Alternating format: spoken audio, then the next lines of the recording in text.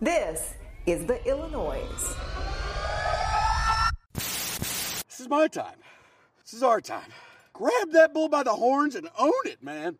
Today's your day. Let's go to work.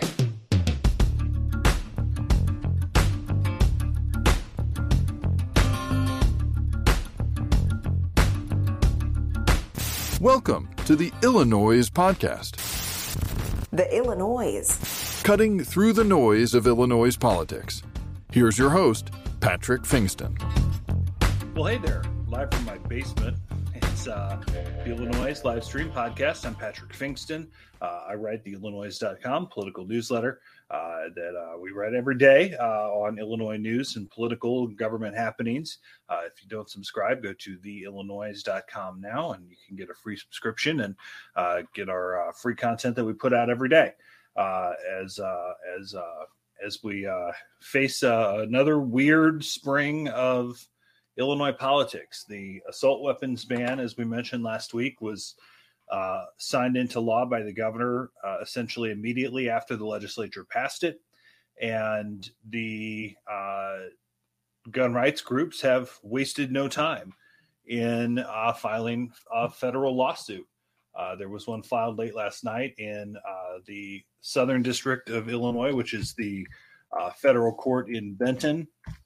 As I pull up my story here, the case was filed by the Illinois State Rifle Association, the Firearms Policy Coalition, Second Amendment Foundation, a Randolph County gun shop, a McHenry County gun shop, and an Air Force veteran who lives in St. Clair County. Attorney General Kwame Raoul, State Police Director Brendan Kelly, and 6 local officials are defendants in the case. State Police Director Brendan Kelly, spokesman, said they do not comment on pending litigation. 28-page suit, unsurprisingly, basically claims the assault weapons ban violates the Second Amendment.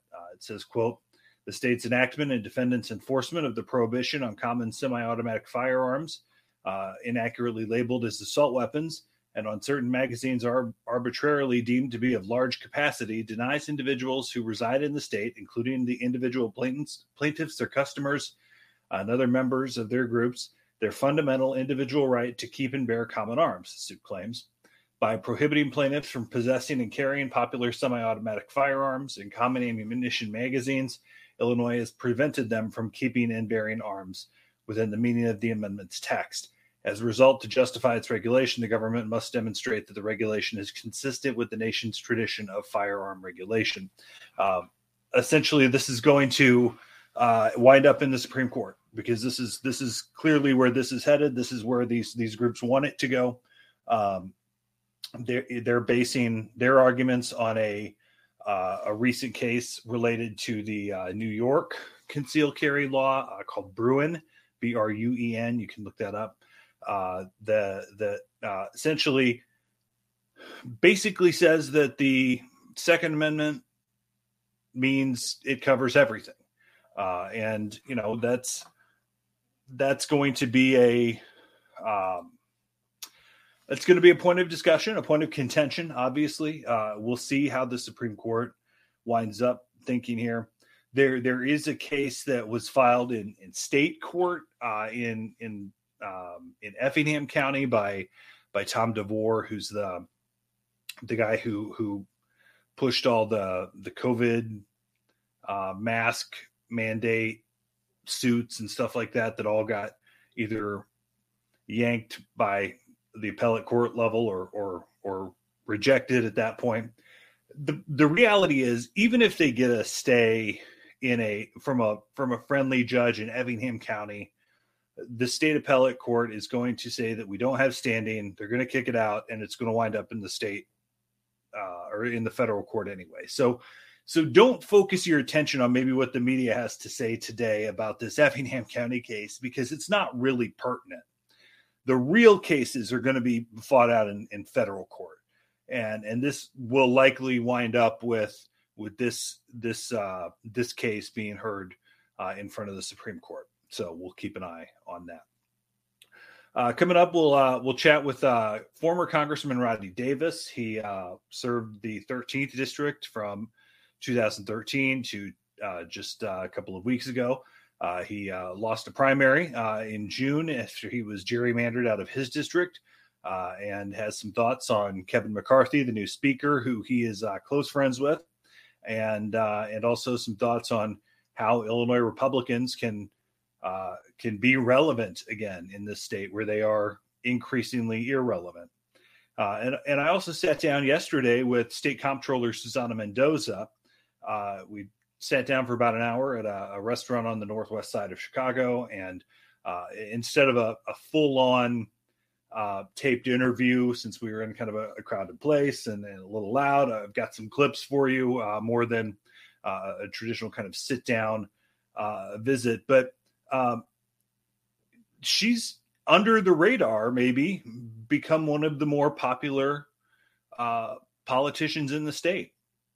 And, you know, she was the highest vote getter statewide in November, by outpacing the governor by some 78,000 votes, I think it was. So she has, she has this straight talk attitude. She has this appeal to the center and to even center right, that has made her an appealing statewide elected official, and I think has earned her some goodwill, because things have, let's face it, things have started to turn around. When she took office, we were in the midst of the Rauner debacle, and things were at, the bill backlog was something like $16 billion at that point. And, she, along with some help, I don't think she's anyone to say that, the bond deal that they passed shortly after she took office, and the tax increase that was enacted in 2017, and, some targeted things that she did in paying Medicaid first, which has higher reimbursement rates from the federal government. These things have helped chip away at that backlog. And, the state's bill payment cycle is inside 30 days at this point, which is exactly where you want it to be. It's interesting, though, because those numbers are pretty clear, and you can look at the charts that show that this was on its way in the right direction even before the pandemic hit. And there continue to be a lot of people on the right. And again, I say this is a guy who's on the center right, that want to make it sound like this has only gotten better, the budget, the bill backlog, because of that $8 billion in federal COVID dollars. I asked her about that, and essentially it's just it's not factual, and I was interested in how she combats what they have to say. Not true. And I mean, it's hard to try to argue a lie, right? To disprove something that is impossible to prove when they say, it's dark outside, when clearly it's sunny, right? Like, I will tell you, clearly it's not sunny, and the facts are it's light, I'm actually getting a sunburn, but they'll still say it's dark outside. And so how do I rationally say that they're not accurate? So they're either completely mistaken, there's something wrong in their brain that doesn't connect, or they're purposely misleading people, right? Because clearly these are indisputable facts. Now, when it comes to our finances and where we're at today, those are indisputable facts too. I mean, it's technically impossible, literally impossible, for me to have paid down our bill backlog to under $3 billion, to get our accounts payable under control, actually eliminate the backlog and have an accounts payable that was done before getting a penny of federal ARPA in the door. So, I mean, explain to me how that was possible, because that's not my opinion. I mean, the credit markets can attest to the fact that our accounts payable was already completely manageable, well under $3 billion, on a calendar that preceded the federal stimulus making its way to Illinois. So those are just the facts. Now, I do feel that a lot of these folks who are pushing this false narrative, they know that those are the facts, but they still keep pushing that false narrative, which at some point you start to say, I can't respect that, because now if you thought that maybe I paid down the bill backlog with those federal funds, I could see where you might think that, the timing of it, right? It's taken me 6 years to get our bill backlog under control and now having a working accounts payable. And it's not a sexy story, right? I really have to do monumental things as controller to get covered in the newspapers or on TV. So you can see where people don't hear this, the financial success, every single day. So they just assume things are terrible in Illinois. But it took me 6 years to get us there. Well, really 5 years, right, to get us there. And then all of a sudden we have all this news coverage about this massive influx of money coming into all states, not just Illinois. So you could see where constituents might be confused and think, well, of course, Illinois is doing better financially because they got all this money.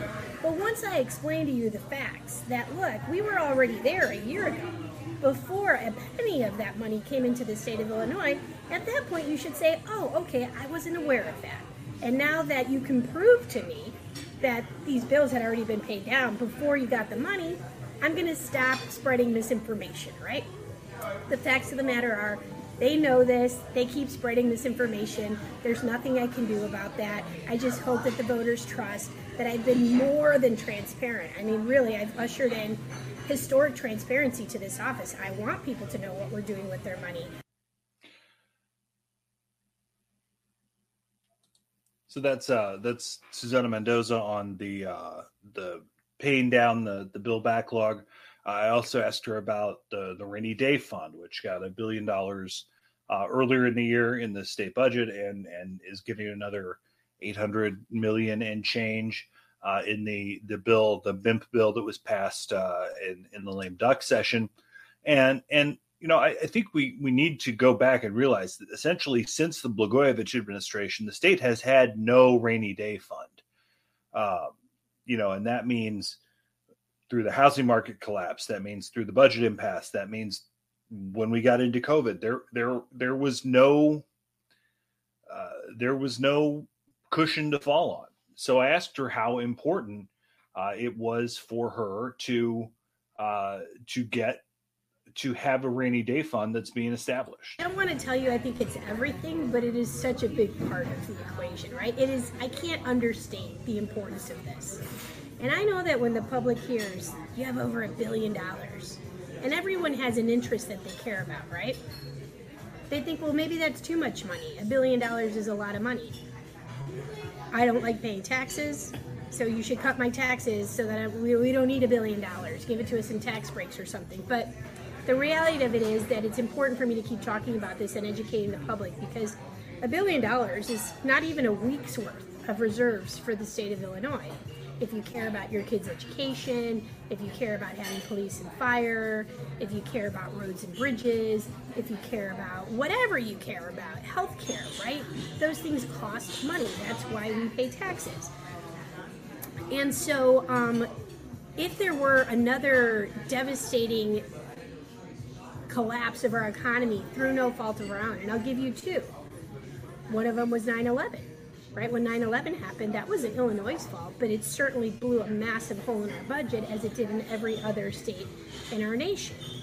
And we had to recover from that.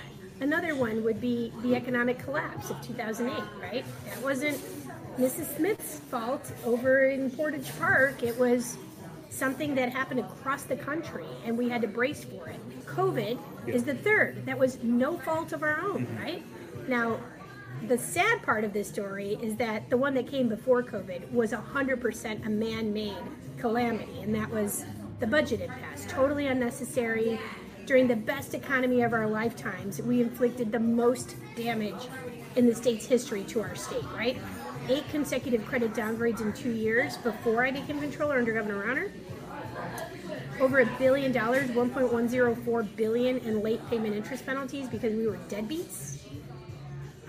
And the average bill payment cycle was, on average, 210 business days. That's how long we would tell a vendor doing business with our state who had done their job that they had to wait to get paid, right? So many businesses went out of business. Justifiably so, right? Understandably so. And so you had those 8 credit downgrades that are so hard to recover from, because it's really hard to get an upgrade, but it's super easy to get a downgrade. But then you're going to spend the next 10 years trying to claw your way back up. And so that was a man-made disaster, and it ended up impacting our budgets worse than 9/11 did, worse than COVID, because at least COVID, the government was there to help us get through that, right? and worse than the economic collapse of 2008. That's what those 2 years of the best economy did for us. So obviously, Mendoza's point is that we shouldn't have been in this situation, but obviously the budget impasse put the state behind the eight ball, and as I think you can look at this objectively and say that whether you're Republican or Democrat, whether you think that the Pritzker administration is spending too much money or not, or whether you think that the ARPA, the federal funds have helped with balancing the budget, which of course they have, higher than expected revenues because people got an influx of cash from the federal government. These things have all contributed, but it's a good thing, right? It's a good thing that we are seeing some improvement in state finances. But then you have incidents like in this same bill that the rainy day fund addition got passed, included these last second under the radar pay increases for every member of the legislature, for constitutional officers like Mendoza, and for a certain number of the governor's cabinet, basically. And it's one thing to put a pay increase in the budget and then to go face taxpayers about it. And actually, the legislature did do that. It did give itself a pay increase in the budget that passed in April. But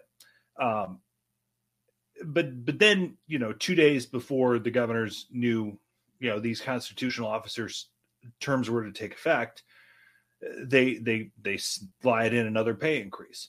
And that's not to say that you don't want these people to have competitive salaries, because you want to incentivize good people to do it, but it looks bad. So I wondered what Mendoza thought about the perception of the pay increase and how it looked as it came just under the radar, just under the wire before she took her oath for a second term. To say that if people think that I don't deserve the raise, then they shouldn't vote for me, right?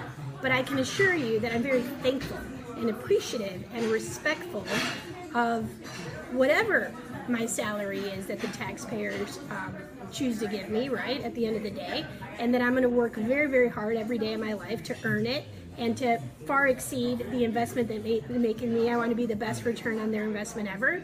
And legislators are going to have to, work hard to earn that, and if they don't, then they should be voted out, right? Any one of us. If we don't work hard to earn our keep, then we don't deserve to be there. So, but I will say this. I understand where taxpayers are coming from and that no one likes to see elected officials get pay raises. But I will say that I'm glad that if they were going to do it, they did it in an honest way where they had to vote for it. And it wasn't snuck in or through some court order that because they pretended to be honorable and then on the other side, stick it to the taxpayer. So at least now, look, voters don't like it. They can hold their legislator who voted that way accountable. She's referring there to former state senators Mike Nolan and James Claiborne, who essentially sued the state for back pay even after they rejected cost of living adjustments while they served in the legislature.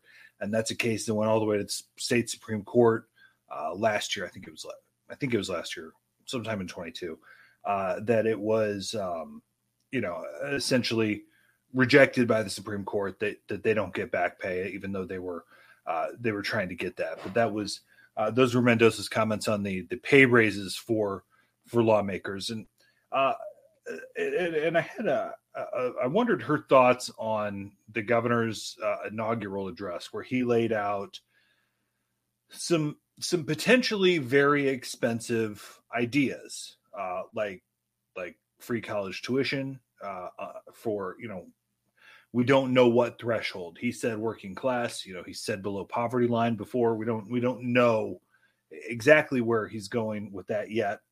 But same with free childcare and free preschool.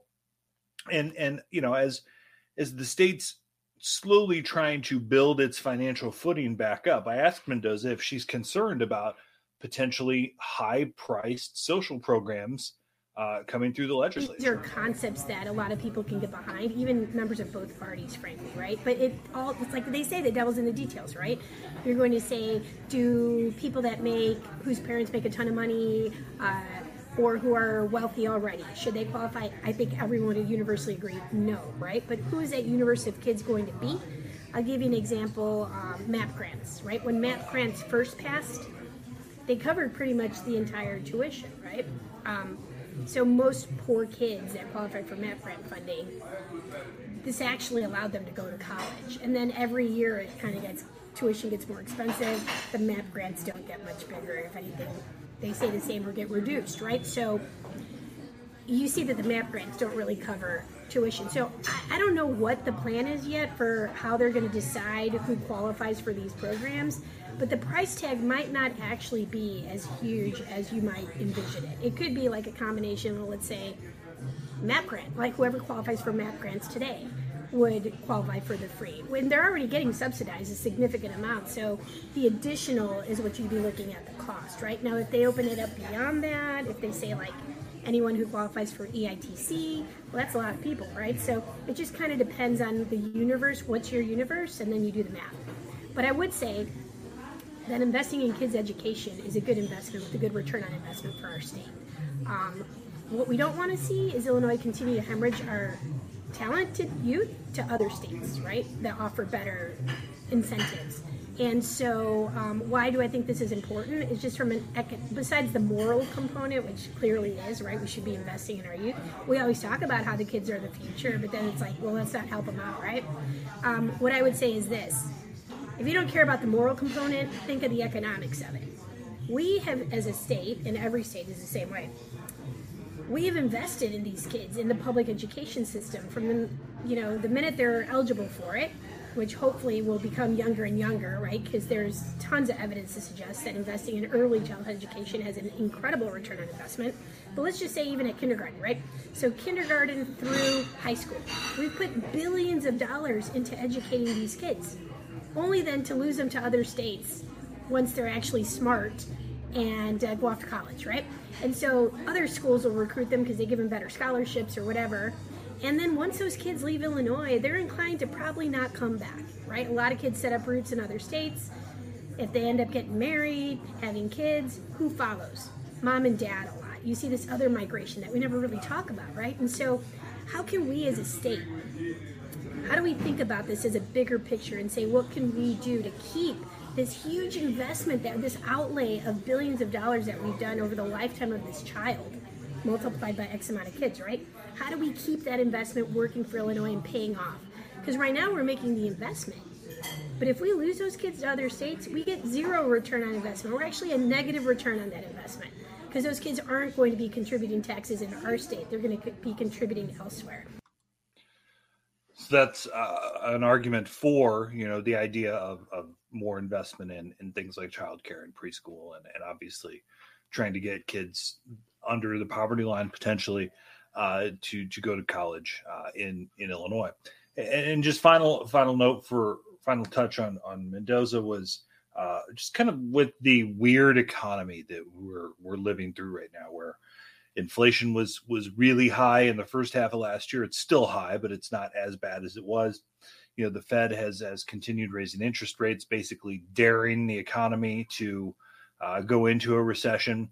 But unemployment is low, and the price of goods is high, and it's this weird economic situation, and it almost feels sometimes like. And again, I'm not an economist for many reasons. One being I'm not that smart, but two, but I wondered from her perspective as she's planning and trying to figure out how to pay the state's bills, how she looks at a weird economic outlook like we're in right now and plans for it. Say that short of another horrific, crisis that's no fault of our own, I only look at that as a positive thing because, again, remember, I've only managed us through crisis, right? And we still have come out on top. So I really much look forward to better days where it's not like the house is burning today, right? And so I feel if we can be in this position right now like a little blip in the economy or a little recession, it's not something that scares me, put it that way. And I always think very conservatively. So when you think little recession, I'm thinking catastrophic recession, right? Like that's how we prepare. We're not preparing for the best case scenario. We're preparing for the worst case scenario, but hopeful for better things. So when I hear even amidst high inflation, even with talk of potential recessions, there are things that give me positivity, like the fact that it's different than our past recession where nobody had jobs, right? This is a recession potentially, if it happens, where it's hard to find an employee, right? Like, go ask Jimmy who owns this place. And there's a he'll sign tell you, on the door. Yeah, he's paying $30 an hour for dishwashers or cooks, and he still can't attract them, right? I mean, who would have thought that 3-4 years ago? So the issue isn't that people can't find a job. It's people are being very picky as to where they want to work because it's really a worker's market right now. That's different than in a normal recession, right? It's not that people don't want to buy a car because they don't have the money. They can't get the car because of the supply chain, right? So there's other things that have driven the inflation going up. So there are other positive markers in the economy that I think bode well long-term and even short-term that make me less nervous than if, people were losing their jobs, didn't have income coming in, if we saw that reflected in our state revenues, and on top of that, we heard of like a recession around the corner, right? So that's State Comptroller Susana Mendoza, who is obviously, the numbers showed that she did quite well in November and is, I think it's safe to say, popular politician in the state. So the question is, what's next for her? You don't find a lot of people that aspire to be state comptroller.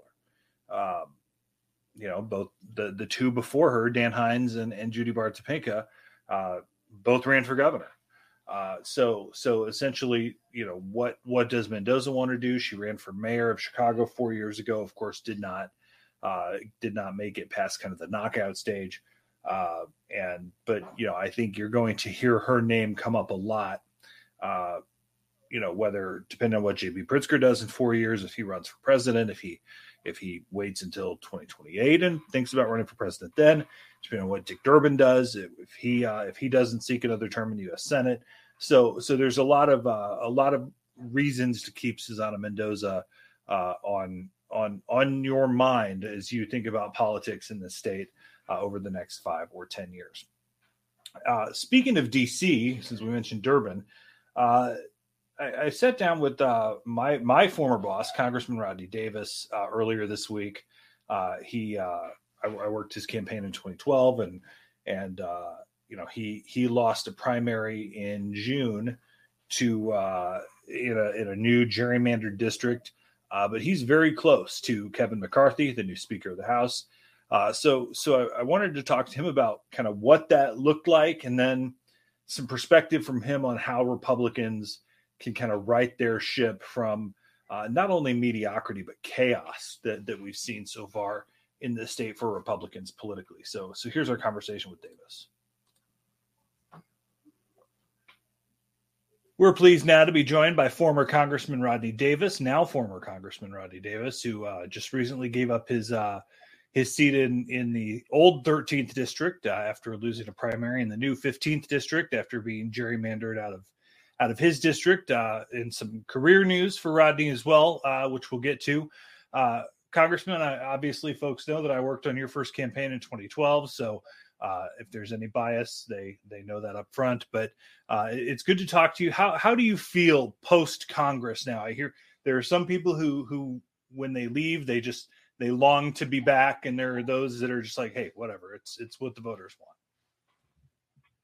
Look, I haven't looked back. When I lost the primary unexpectedly, none of us thought that it would happen. Like that, and the polling showed that we would win until we didn't. I did what everybody who loses this election should do. I picked up the phone, called my opponent, conceded. Then I walked outside and talked to my friends and family who were there and said, what's next? And I really haven't looked back. I enjoyed my 10 years in Congress. I really enjoyed being a legislator. And as a matter of fact, I think we got a lot of things done. You were around when I made my promises of what I would do if elected to Congress. And I fulfilled many of those promises, Patrick.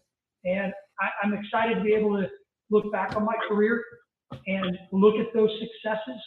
But at the same time, I'm excited to start a new career as I move into my 53rd year on earth.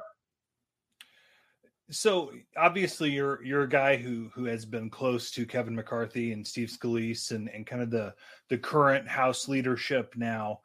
What was your reaction as you watched the speaker vote go on and on and on and on for days last week? Well, it was absolute embarrassment for my friends who were voting for Kevin McCarthy every single ballot, and that was over 200 of them. It was embarrassing to be held hostage by a small group of people who were asking for demands that many of those demands were already in the rules package. Many of those demands were just seemingly moving every day and multiple times a day.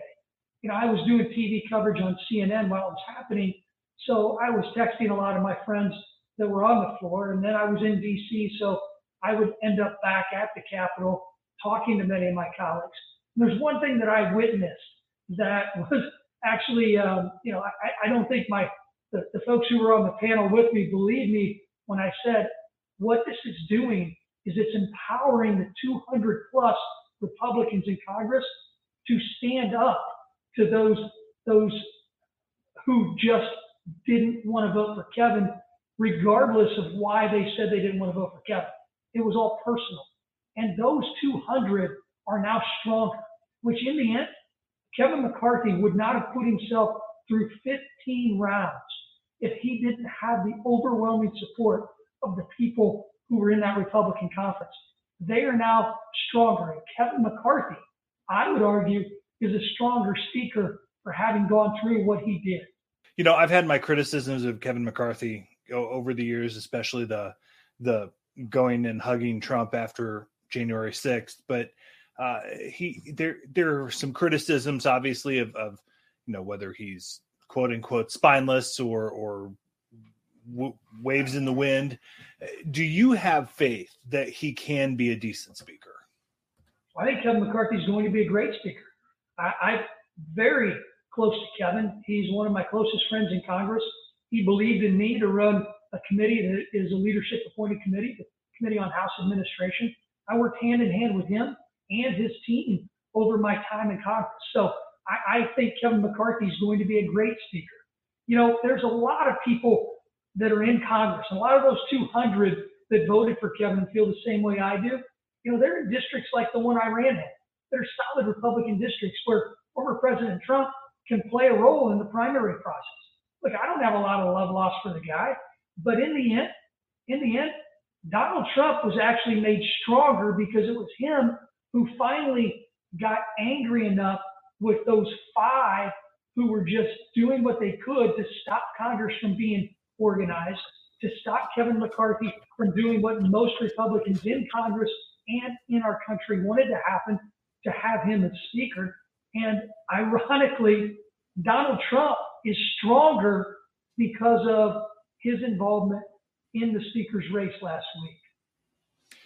Why does he have what Donald Trump meaning? Why does he continue to have such a hold on the Republican Party?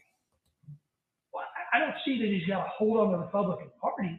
It's just that he can play a role. I mean, a lot of my colleagues are going to look at my loss and say, wow, man, if Trump's against me, then if they can beat Davis in a district that if they don't know the lines of a new district, then they're going to take a step back and say, what can I do to make sure that doesn't happen electorally?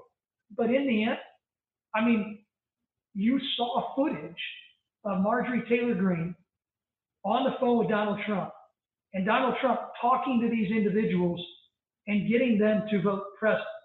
Donald Trump, if, coming out of that speaker's race, has more ability to, in my opinion, get back into some good graces with many who were frustrated by him, because he ended the embarrassment. He ended the madness. And it took him getting angry enough at those 5 to get them to finally acquiesce to do the right thing. And, we'll see what the long-term consequences are. If President Trump feels like, hey, I got them to do what I wanted wanted them to do. And I'm still angry they put me into that position. Or if he's going to go back and somewhat, just play Svengali and play both sides of the party and put himself into irrelevance. It wasn't that long ago, though. I mean, when I worked with you, it was 2012. 2020 was the last race I worked with when we ran against Mary Miller in a primary. And, the entire electorate, the entire Republican electorate seemingly changed in those 8 years. That it was in 2012, your Republican voters wanted someone who was good on guns and abortion and taxes and those sort of things. And by 2020, it was all we want is fealty to Trump. And it just seems like the party has lost its way in the sense that it's all about a person instead of a set of ideals that it used to be. Do you disagree with that? Well, there are some that consider themselves Republicans that became Republicans because of Donald Trump. You were with me in 2012. I mean, you heard UMW folks tell me that, hey, they could never vote for me because I was a Republican. Over the course of a decade, many of those same individuals would then chastise me when they thought I wasn't Republican enough. So the blue collar Republican revolution has solidified over those 10 years, and Donald J. Trump as the presidential candidate in 2016 nuclearized that process. So he spoke to them. They felt the Democrat Party at the national level had left them, even though many of their same labor unions were still pushing that narrative that the Democrats in Washington cared about them. Well, they left the Democratic Party. They're not going back. So the Republican Party, as we know it, is a much different makeup. And at the same time that Donald Trump was bringing in those blue-collar workers, he was pushing away the suburban Republican support that had been Republican for decades. And there's no better place to show that movement than DuPage County. Mm-hmm. Yeah, I mean, where you go from a place that Bruce Rauner won by 10% in 2014 to Darren Bailey losing it by 52,000 votes in 2020. I mean, it's very clear that Trumpism is hurting Republicans in the suburbs. So as someone who's run campaigns, who's run the state party, who's been in Congress, who's been up front at this, how do Republicans in Illinois get it back on track? Well, it's going to take a lot of work. Number one, we got to elect candidates in the primary that can win. Darren Bailey was a terrible candidate for governor. And if voters don't think that has an impact on the rest of the ticket, then they're not living in reality. At some point, you have to have candidates that can win races, and Republicans can still win in the suburban Chicago areas with the right candidates. We've seen that time and time again. But what has to happen is we have to realize downstate is going to vote for any Republican candidate. Downstate has changed dramatically. The rural parts of my old district that continued to put me in Congress, even though that district was drawn to elect a Democrat with all of the public universities in the urban areas that were included. Downstate Illinois will support a Republican, but we as Republicans have to identify candidates that can get the support in areas where most of our population is, and that's in the northeast corner of our state. And it's doable. You look at a race like the Caston-Pecaw race. I was watching the numbers doing election night coverage in St. Louis at KMOV, and I saw Keith Peacock. He came out of the Cook County portion of that district basically tied. Mm-hmm. All he had left was DuPage. And I thought, wow, this is going to be a win. He lost DuPage by 20,000 votes. That's a problem when you have the top of the ticket that takes down a good candidate like Peacock that went and won the areas that he wasn't supposed to win in those blue-collar areas, but lost what used to be the most Republican county in the nation. And I was on WGN that night when I saw Peacaw's numbers in the city. I leaned over to the anchor and said, "Peacaw's going to win that race," and it was clear that DuPage was just the undoing. Much of your district is now represented by your old district is now represented by a Democrat, Nikki Budzinski, who ran a very smart, very safe race in her campaign. She's trying to make herself appear as a moderate as she's taken her early votes here. What's your advice to her as and I know you guys talked at one point, but what's your advice to her moving forward in trying to govern this difficult time politically and in a really 50-50 district? Well, as Nikki knows, and as everybody that listens to your podcast knows, that I endorsed and supported Regan Deering for that seat. Thought Regan would do a phenomenal job. Nikki won, and that's a district that is very, very liberal district. The way that it snakes through the Champaign-Urbana area and into areas of Decatur and Springfield, and then down into some very liberal areas in the Metro East. Very Metro East district. Nikki, who I've gotten to know through the orientation process, remember, my job as the lead Republican on House administration is to actually run orientation. So I talked to Nikki a lot. I sat by her on the floor when Speaker Pelosi announced that she wasn't going to stand for Speaker again. I've given Nikki advice that I would give anyone, and frankly, I've been impressed that she's asking for a lot of advice. Nikki is going to try and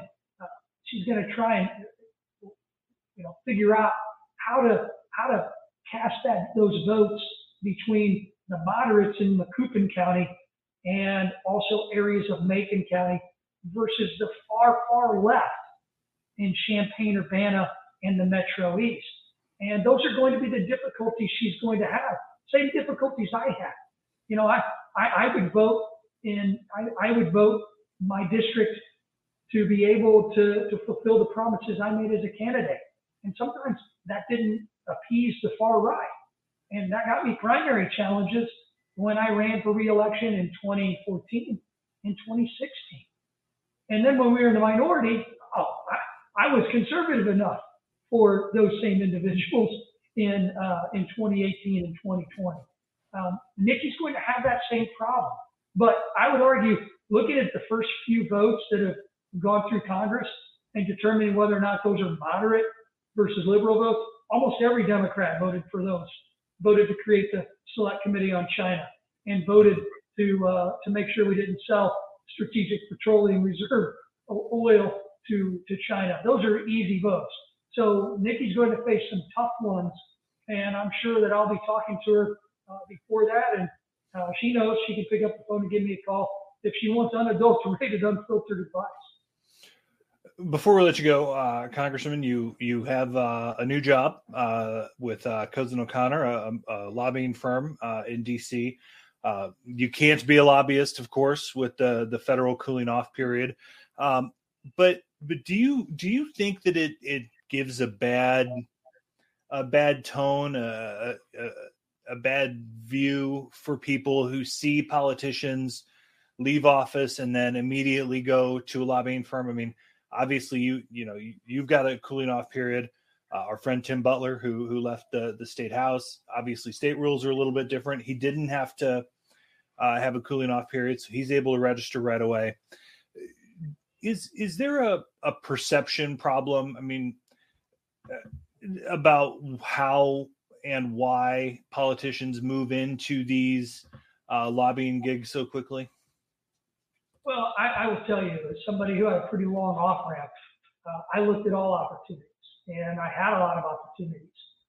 In the end, if you're somebody who's active in public policy, and remember, Patrick, I was a congressional staffer for 16 years before I ran for office. So for the past 26 years, I've worked in the House and around the House, and I enjoy public policy. So I found out my interest as someone being able to build a second career is in advocating on behalf of public policy and advocating on behalf of issues. So I was excited to move into this next career. I've also found many of my colleagues who are in the same boat as me, who left Congress, haven't had the opportunity. So the so-called revolving door is based upon companies or firms, etc., recognizing that a former member can provide some value. Tim Butler, with his experience working on infrastructure and transportation issues as a staffer for Ray LaHood, as a staffer for me, and then also working those issues when he was in the State House, is somebody that is going to be able to excel at his job. So should somebody who has served the public be hamstrung more than they already are? Like, I can't officially lobby my colleagues in the House and the Senate for a year. So am I going to be a less effective public policy advocate because of that? Who knows? But in the end, there are safeguards. There are transparency issues. There are ethics rules at the federal level that I had to follow and make sure that I didn't go beyond. And those are things that are already in place that I don't think the public knows about, that ensures that there's not this pay-to-play type of attitude that exists in certain areas within politics in Illinois.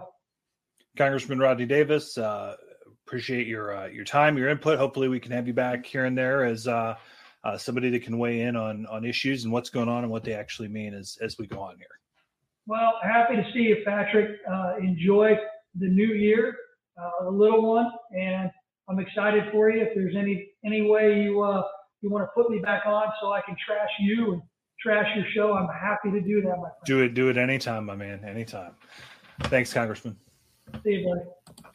All right, that's Congressman Rodney Davis. Appreciate his time. Former Congressman Rodney Davis, of course, who left Congress a couple of weeks ago after the previous Congress expired. So a little bit on the longer side today, but I hope you found the information and the conversations valuable, and that's what we're trying to do. Obviously, Susana Mendoza, a Democrat, Rodney Davis, a Republican. We're trying to give you interesting perspectives from interesting people on all sides, and I'm trying to be fair to everybody.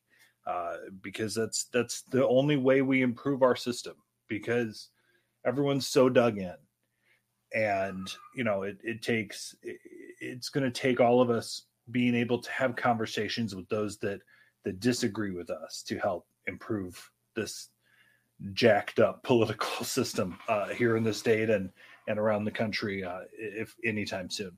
So thanks so much for taking the time. For those of you watching live here on YouTube or Facebook or on Twitter, or those of you who download the podcast after, we really do appreciate you and your support.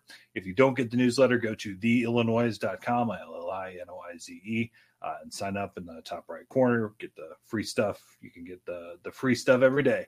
If you'd like. So we appreciate your signing up and getting our newsletter and enjoying our content as we continue to travel on the busy, crazy, on fire roads of Illinois politics. But we'll keep it up and do our best as we go on. So thanks, everyone. Have a great day.